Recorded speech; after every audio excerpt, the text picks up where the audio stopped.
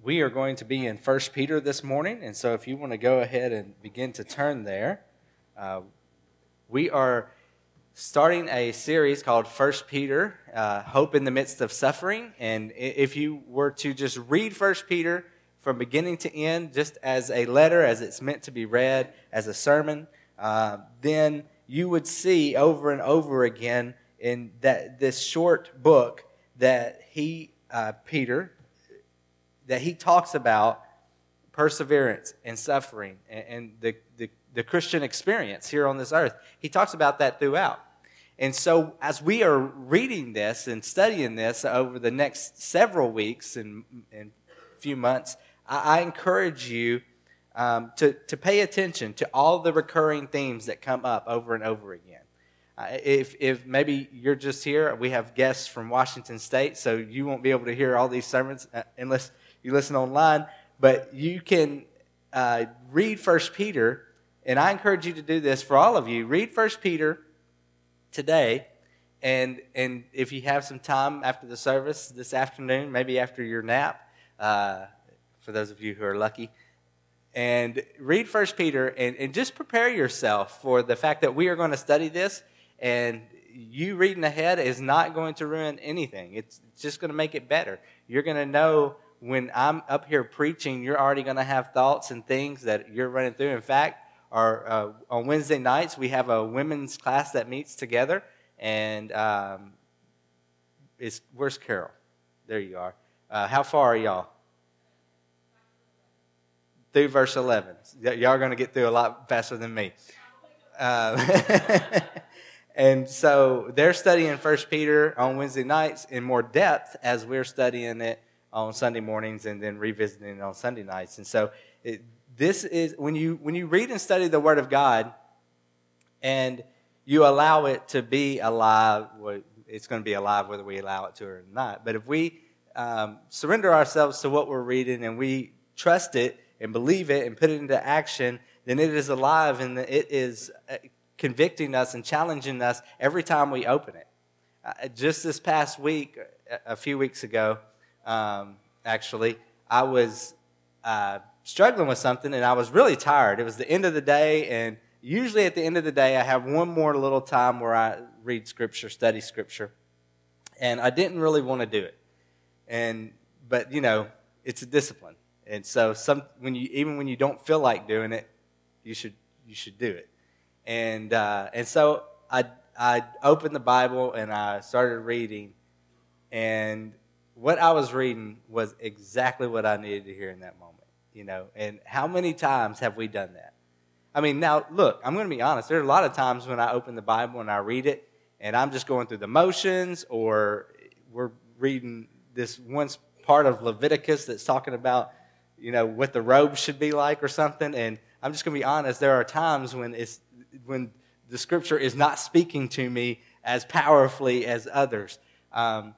But if I neglect reading His Word, then I'm going to miss all the times that it does jump out. And so I encourage you, as we study 1 Peter together, to dive in. And you study this as much as you want. If you would like things to read on the side, then come find me and I will suggest some things. But last week, we looked at the life of Peter. And we looked at the fact that Peter was a disciple of Jesus. He was one of Jesus' closest friends, and he went everywhere with Jesus once Jesus called him. I'm not going to recap the whole sermon of last week, but I want to point out a few things because it's important for us as we move forward in today's passage. And Peter was one of Jesus' closest disciples. Jesus, of course, had 12 disciples, but he also, inside of that, had 3 that went extra places with him and seemed to be his inner 3, the core 3 of his 12. And they were Peter, James, and John. And so Peter was there in some very special moments with Jesus. But then at the end of Jesus' life, he was prophesying about his death, that he had to die on a cross. And the disciples didn't understand what he was saying. And Peter said, "I'll never let this happen. I'll die before I let that happen to you." And Jesus says, "Well, to tell you the truth, Peter, before the rooster crows tonight, you will have to deny me 3 times. And so, as you know, Peter does deny Jesus 3 times. Jesus is arrested, and Peter and the disciples scatter, and someone asks Peter, hey, aren't you a follower of this man? Aren't you his friend? And Peter was like, I don't know him. And he does that 3 times. And a lot of us have made mistakes like that. A lot of us have made poor decisions. In fact, a lot of us have been in places where we've had an opportunity to make it clear that we know Jesus, and because of cowardice or peer pressure or whatever the case, we've backed down from that. And so we've been where Peter has been. And Peter was making mistakes and acting before he thought was common in Peter's life, sometimes for good and sometimes not so good. But there was this one time when he was on the boat with the other disciples, and Jesus was on the shore, and he came to them walking on water. And it was storming. The disciples were scared, and Peter, when they realize that they think it's Jesus, he says, Lord, if it's you, call out to me and I'll come to you. And Jesus is like, all right, man, it's me. I don't know if that's exactly how he said it. But Peter steps out of the boat and starts coming toward him. And of course, as we talked about last week, he gets distracted by the wind and the waves, but he does take a couple of steps on water before he sinks, which is a couple more steps than I've ever taken. And so even in those moments where Peter is acting maybe without thinking, some of those worked out for good. Some of those were incredible faith moments. And so maybe you can relate to Peter. Maybe you're one of those people who acts without thinking, Rose. No, I'm just playing. That is definitely the opposite of Rose. And so, if you will, turn with me to 1 Peter chapter 1, verses 1 through 2. Those are the verses we will look at this morning. And as you're turning there, I just want to make clear some last thoughts on Peter's life from last week. After Jesus' death and resurrection, Jesus appears to him once more. Jesus appears to Peter and the other disciples. And they have this conversation when it's just Jesus and Peter, and John's kind of tagging behind. And Jesus says, Simon, son of John, do you love me? And Peter's like, yes, Lord, you know I love you. And Jesus asked him 3 times, just as Peter denied Jesus 3 times. And each time he says, yes, I do love you. And Jesus is making a point that, Peter is forgiven, but Peter has a responsibility to feed his sheep, to take care of the people that Jesus is leaving behind. And Peter does this. After Jesus' ascension into heaven and the Holy Spirit comes, at the day of Pentecost, which is the day the Holy Spirit came, Peter preached, and 3,000 people got saved. Peter was the one who started living for the Lord. Peter was the one who was arrested by the same type of people who killed Jesus, and his life was threatened if he would not stop speaking in Jesus' name, but he couldn't do that. He told them, I have to do what is right in God's eyes, not yours. And so he continued. Him and John, they were arrested, and yet they continued to preach the Word of God. And so this is later, when we get to 1 Peter. This is, depending on how you date things, most people believe that this was written about 64 A.D. And so this is a few decades after Christ's death. And when we look at this, I want you to remember not the Peter who walked with Jesus, but the Peter who wrote the letter. Remember both, but let me ask you a question. How many of you in here, you can hide your hand if you need to, but how many of you in here are above 55 years old? Anybody in here above 55? 1 or 2 of you? Okay. Some of you held your hand up proud. I wouldn't go back for anything. Okay. For those of you who are 55 Are you or older? Are you the same person now as you were 30 years ago? You don't have to sound so depressed about it. Oh, no. Thank goodness. Man. Were y'all all in jail 30 years ago? Anyway. Well, we need to remember that some time has passed between Peter, the brash young man, and Peter, the apostle, who was sent out by Jesus and who has continued to preach his word.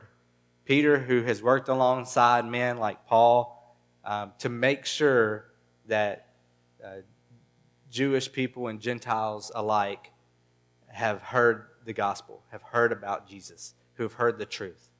And this is a man who was transformed. We saw a little bit about that last week, but let's think about this.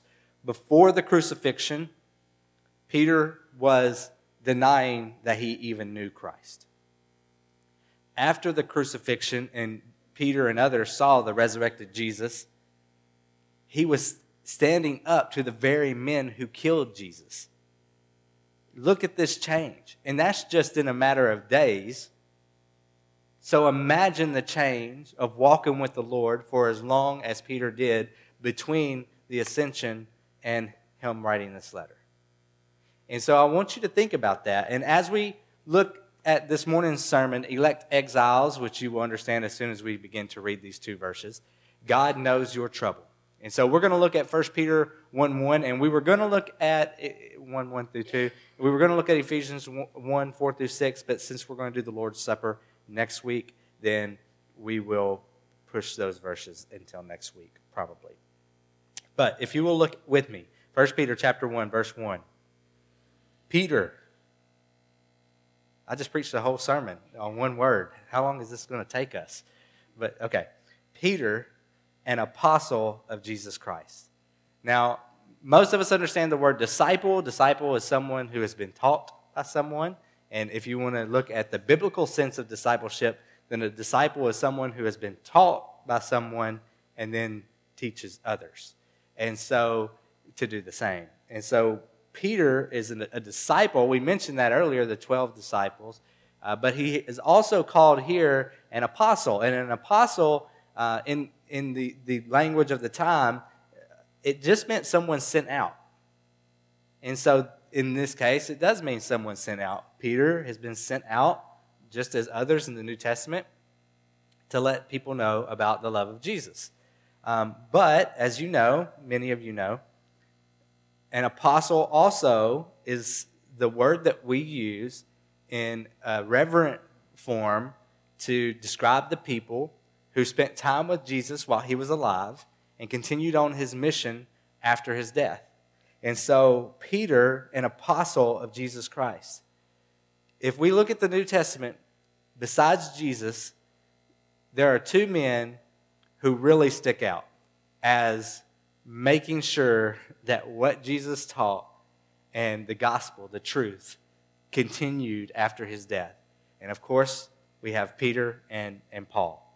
And you can't read the New Testament. I mean, between those two guys, they make up a lot of the stuff written in the New Testament. Paul alone wrote a ton. And if you consider that most people believe, I believe, that Peter is the one who inspired Mark in his gospel, then we have a lot of the New Testament written by Peter and Paul. And so here we have Peter, who I've already mentioned was close to Jesus, and who we have this letter written to certain people that we're about to read about. So what I'm going to do is I'm going to read all of verses 1 and 2, and then we're going to go back and look at this word by word.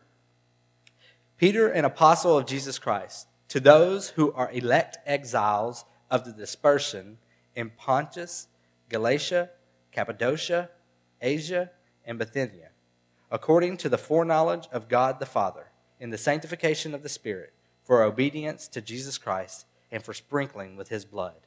May grace and peace be multiplied to you.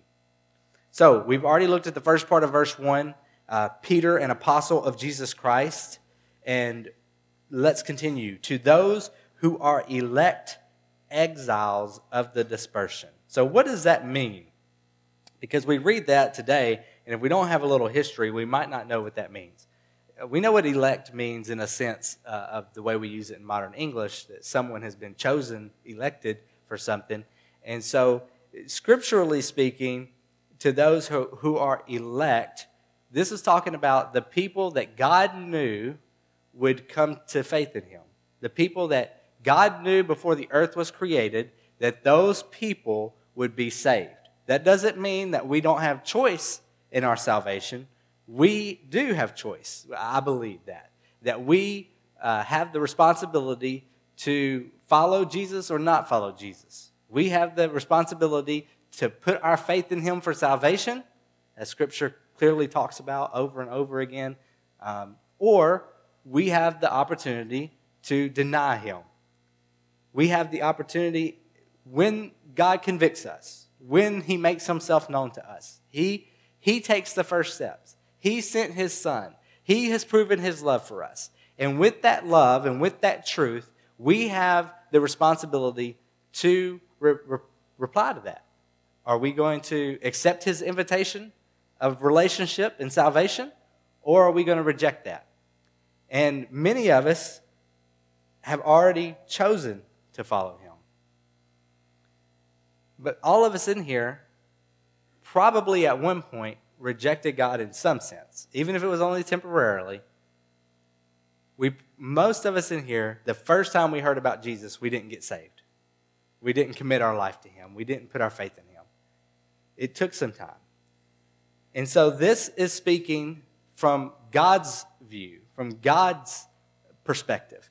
And God knows all. We read over and over and over and over again in the New Testament how God knows the end from the beginning. He is the Alpha and the Omega. We read over and over again how in the Old Testament we can go and we can read a prophecy where God says through his prophet, if you don't do this, then this will happen. Or if you do this, then this will happen. And we see over and over and over again where when the people don't heed the warning, the thing that was prophesied comes to pass. God knows everything. And if we don't have faith in him, that could be a scary thought. Because we could think, if God knows everything, then why is he allowing this suffering? If God knows everything and he's all-powerful, then why are these things happening to me? And what we're going to see throughout 1 Peter is that, yes, God knows. Yes, God is in control. But it's a long game. It's more about eternity than it is about this moment. And yet, God is in the moment with us. And he knows the power of a moment. He knows the impact that one moment can have on eternity. And so when we're looking in 1 Peter chapter 1, verse 1, and we see to those who are elect, Peter is saying, I am writing this to Christians. I am writing this to people who profess Jesus. And so let's keep that in mind as we're studying that this letter is to Christians. Now, elect exiles of the dispersion. Now, this is something that is in the Old Testament and earlier in Jewish history, I should say. We see that the Jewish people were taken from their homes, that they were scattered from their homes, and they had to go off in exile to certain places like Babylon or others. And that was called the diaspora and the dispersion. And when we look at this in a New Testament sense, Peter is using this to say, those of you who are receiving persecution, those of you who are elect, you're living for Christ, and you're receiving this persecution, and you are where you are, and you're in exile. That exile, they're not necessarily taken from their homes, but they are receiving the persecution, and they are not at their home. Because as Kenny talked about this morning as we were singing, where is our home for those of us who are Christians? Heaven, with God. And so we are sojourners here. We are just traveling through, passing through. And when we look at this, Peter, right off the bat, is saying, I see your situation, I see your suffering, but it's temporary, because this is not your home. To those who are elect exiles of the dispersion, and he names specific places. Now these places, if we were to look on a map today, it would be modern-day Turkey. And so above the Mediterranean Sea and below the Black Sea. I know all of you geography buffs are excited that I just mentioned a map. But I'm not going to stay there too long. We'll keep moving. I can't talk about the English language too much because people get bored. That's my major, English. And so I can't talk about geography that much. But I will say this about it, is that in that area of modern-day Turkey, there were these regions. And these regions are named here. And there were little towns within those regions. But basically, this is a large area. And he's saying, for all of these people here, and he's naming these cities in clockwise manner. And so what would happen is someone would take this letter, and they would take it to the first stop, Pontus, and then they would keep taking the letter around. And people would hear the letter read as a sermon, as something they could study. I'm sure they made copies of it. I'm sure that when it got to the town, that all the churches from these, when it got to the region, that all the churches from that region came, and they all made copies, and they all went back to their churches, and they all said what Peter read, that Silas, as we'll see later, Silvanus, delivered. And so, to those who are elect exiles of the dispersion in Pontus, Galatia, Cappadocia, Asia, and Bithynia. These are all just regions in that area. Verse 2. According to the foreknowledge of God the Father, in the sanctification of the Spirit, for obedience to Jesus Christ, and for the sprinkling with his blood, and then there's a colon and the blessing. According to the foreknowledge of God the Father. We've talked about God's foreknowledge. We talked about how he knows what's going to happen before it happens. And he knew that they were going to be in this place. And does God have his hand on the direction and the flow of history? Yes, of course. That doesn't mean that we don't have choices and we don't have actions, but we see God show up in our everyday lives. We see God show up in big ways, and God knows what's going to happen. He knew that they were going to be here. And so how do we apply this to our lives? Well, how many of you have ever experienced suffering? How many of you have ever felt out of place? How many of you have ever felt like you don't know how you ended up right here, but you don't like it? How many of you have ever felt like this is not your home? If you felt those things, then you have a little taste of what the recipients of this letter felt, the elect exiles in these places. And yet, Peter is reminding them that they are there for a purpose. I cannot tell you how many times I've encountered a situation that I did not enjoy, and Rose was there to remind me, just persevere. God knew this was going to happen. God knew that this was coming. And if he's allowed it to happen, then he's going to use it for your good. He's going to use it for his glory. And it might not feel that way or look that way in the temporary, but it is. And that's why Peter is writing this letter.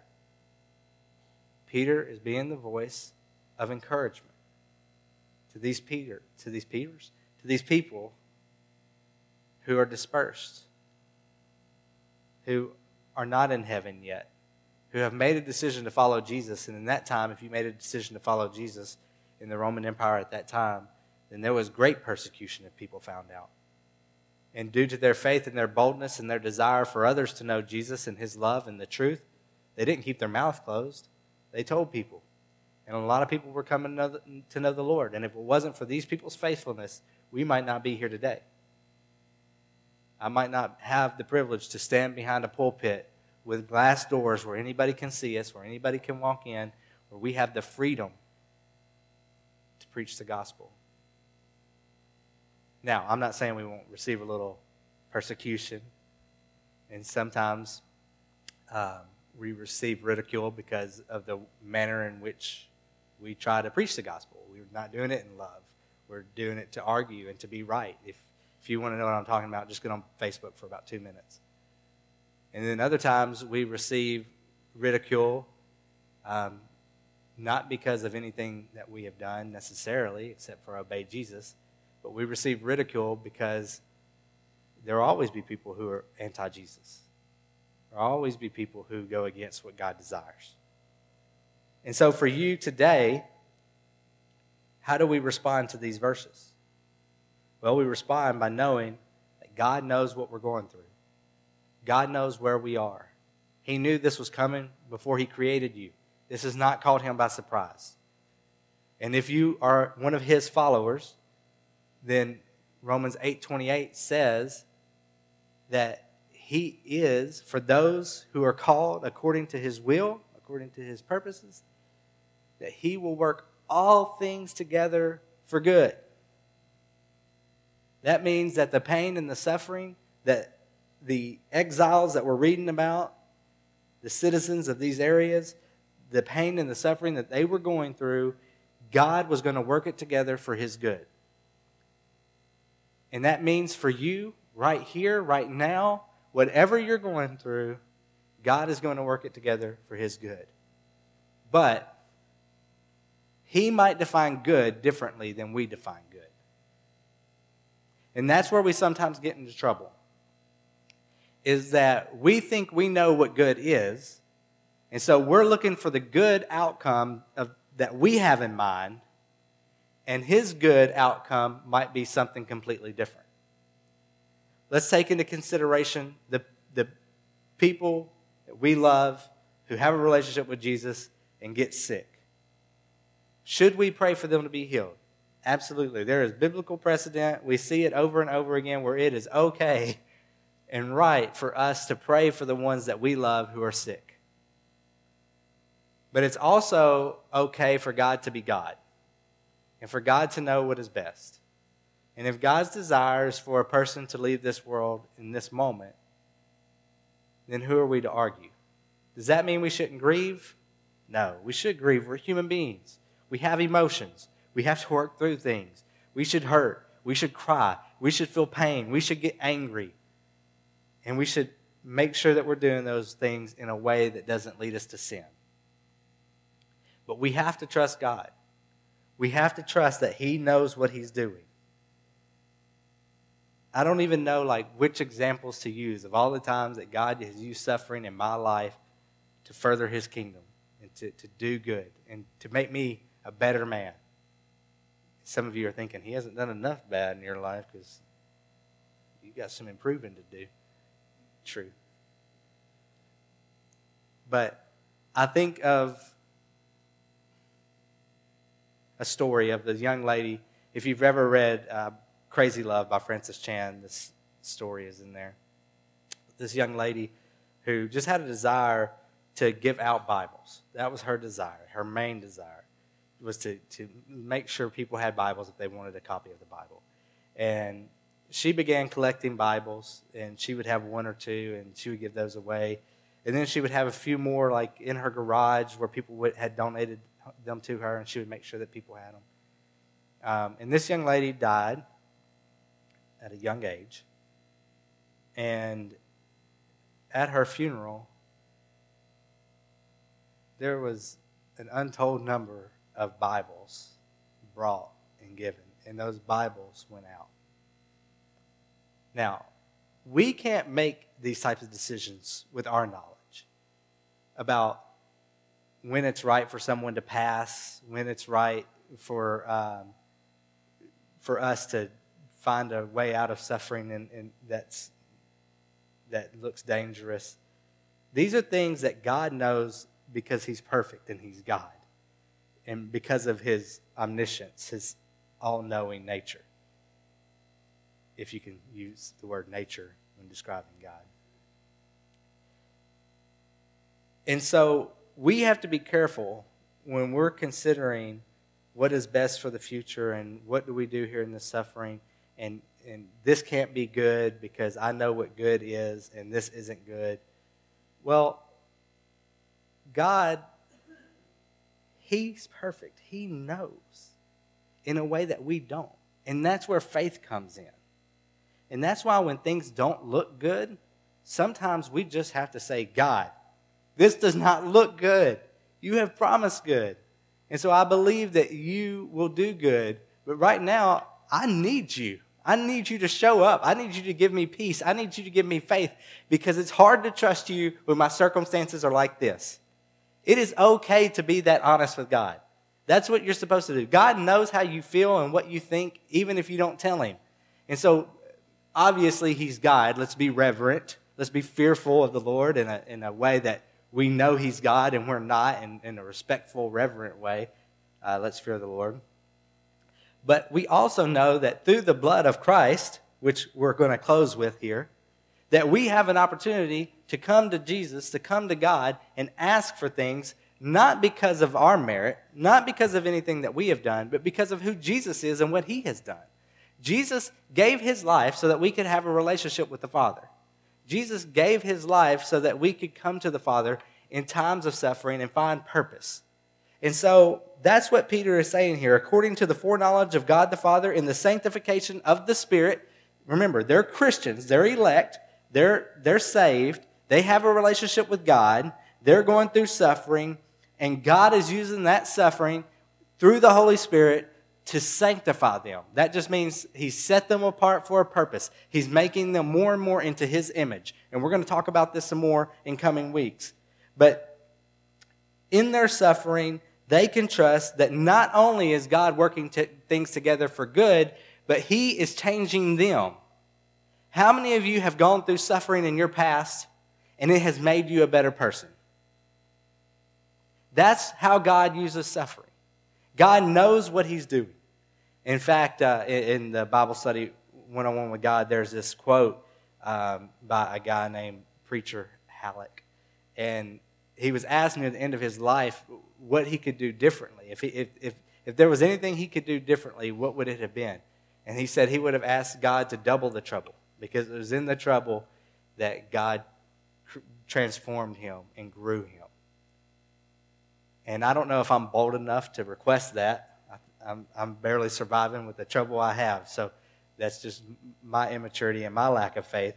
But we can know that God uses trouble and trials and suffering for our good, for our sanctification. So not only is he working things together for good for his kingdom, and is he going to use this so that others can know him and for the eternal good, but he's doing it for our good, for our soul's good, for where we are in our relationship with Jesus and in our maturity with him. He's doing it for good. For obedience. Why is he doing that? Why is he changing us? Why is he transforming us? So that we can obey God. And when we think of obedience, a lot of times we just think of a checklist, a set of rules. But in the New Testament, obedience means love the Lord your God with all your heart, soul, mind, and strength, and love your neighbor as yourself. And so when we think of obedience, let's think of radical, life-altering love. That we are going to put God first, and we are going to put others before ourselves, that we are going to love. And that's how God uses suffering. If we submit to him and we surrender to him. But let me tell you what we all know and what we've all seen. Is that sometimes when we go through suffering, when we go through hardships, and we don't rely on God, we don't put our faith in God and his foreknowledge and that he's working all things together for good, then what happens? We become bitter. And I can speak from experience. I'm not preaching this message telling you, I am so good at this and you should follow my example. I'm preaching this message telling you that I am terrible at this. I'm terrible at having faith in trials. I'm terrible of trusting God in the suffering. I'm thankful that I have a wife and friends in a church who help me to remember truth in those moments. Because the truth is that in suffering, that's what God does. But also, if we choose, because we have choice, not to rely on God in the midst of our suffering, a lot of times that just leads to anger and bitterness. And it causes a division between us and God. Not that we lose our salvation or anything like that if we're Christians, but our fellowship with Him, our intimacy with Him. Something is disturbed. And we're mad about it. And we don't come back to Him. And there's just a distance that grows. He hasn't gone anywhere. We're the ones who are distancing ourselves from Him. And so, my challenge to you is this, is to rely on God during those difficult times. To have faith in Him. Trust Him that He knows what He's doing. That He's working it together for good. And can I just say that if you're here this morning and you're listening to this message, then maybe this is exactly what you needed to hear to prevent you and protect you from bitterness and to lead you to trust in God in this hardship and this difficulty. And the thing about hardships and difficulties is if we're not in one right now, we must have just got out of one or we're just heading into one, because it's just the reality of life. Life can be difficult. But we have to preach truth. We have to live truth for obedience to Jesus Christ and for sprinkling with His blood. He is making us more and more into His image.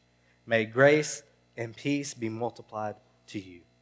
If we're going to trust Christ in the hard times, then grace and peace will be multiplied to us. Sometimes right in the middle of the chaos comes peace. And so where are you this morning? Are you trusting God?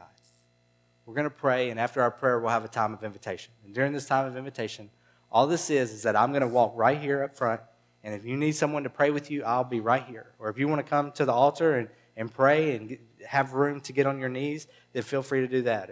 If you have never followed Jesus and you want to know how to do that, then come talk to me. Or grab me after the service if you're more comfortable with that. If you've never been baptized and followed the Lord in that way, and you want to do that, then I'll be here to receive you. Or maybe you have been visiting our church and you're ready to join, then I encourage you to do that. But let's respond to God in whatever way He's leading us. Would you stand as we pray? Lord, we love you. And God, I thank you for the beauty that you have brought through our trials and our tribulations, Lord, and how you have transformed us and changed us and made us more into your image. And God, I don't know how you work all things together. I'm not you and I don't see it all, but I trust that you're doing it. And I've seen time and time again where you have done so. And so, God, I pray for anyone in here right now who's suffering, who feels like an elect exile in dispersion. Lord, I pray for those who feel far from home. Lord, while we're on this side of heaven, we are going to experience suffering and we are going to experience pain. And we know that there will be one day where we dwell with you where we will experience none of that, where there'll be no more cancer, no more sickness, no more tears. You're going to wipe away all of that. But right now, we're still here and we need you. So I pray that you would show up this morning in a big way, that you would give us peace, that you would give us faith, that we could trust you in the hard times. It's in Jesus' name we pray. Amen. You respond to God in whatever way He's leading. Thank you for coming this morning. I hope that God encouraged you through His Word and challenged you through His Word. If you are going through a time of suffering, then I just want to invite you to reach out to me, that I am here if you need me. If you want to stick around and talk to me now, that's fine. If you want to talk to me later, I have some business cards on the outside of the office if you want to give me a call later. Or there's most of the people in the church have my phone number, so feel free to give me a call. And I don't know that I can help in any way except to encourage, to pray, to be there for you. And I just want to let you know that we as a church, we love you. We love our community. We want to be a church that is there for those who are suffering. And we're there for each other when we're the ones suffering. And so I want to say thank you to all of those who have encouraged me during times of my suffering. But thank you for coming this morning. We will be back here tonight at 6 p.m. for worship. And remember that if you want to look at the silent auction stuff, it's in the fellowship hall right back here. Thank y'all for coming. I'm going to ask Matt, if you would, to dismiss us in prayer, and then we'll see y'all later.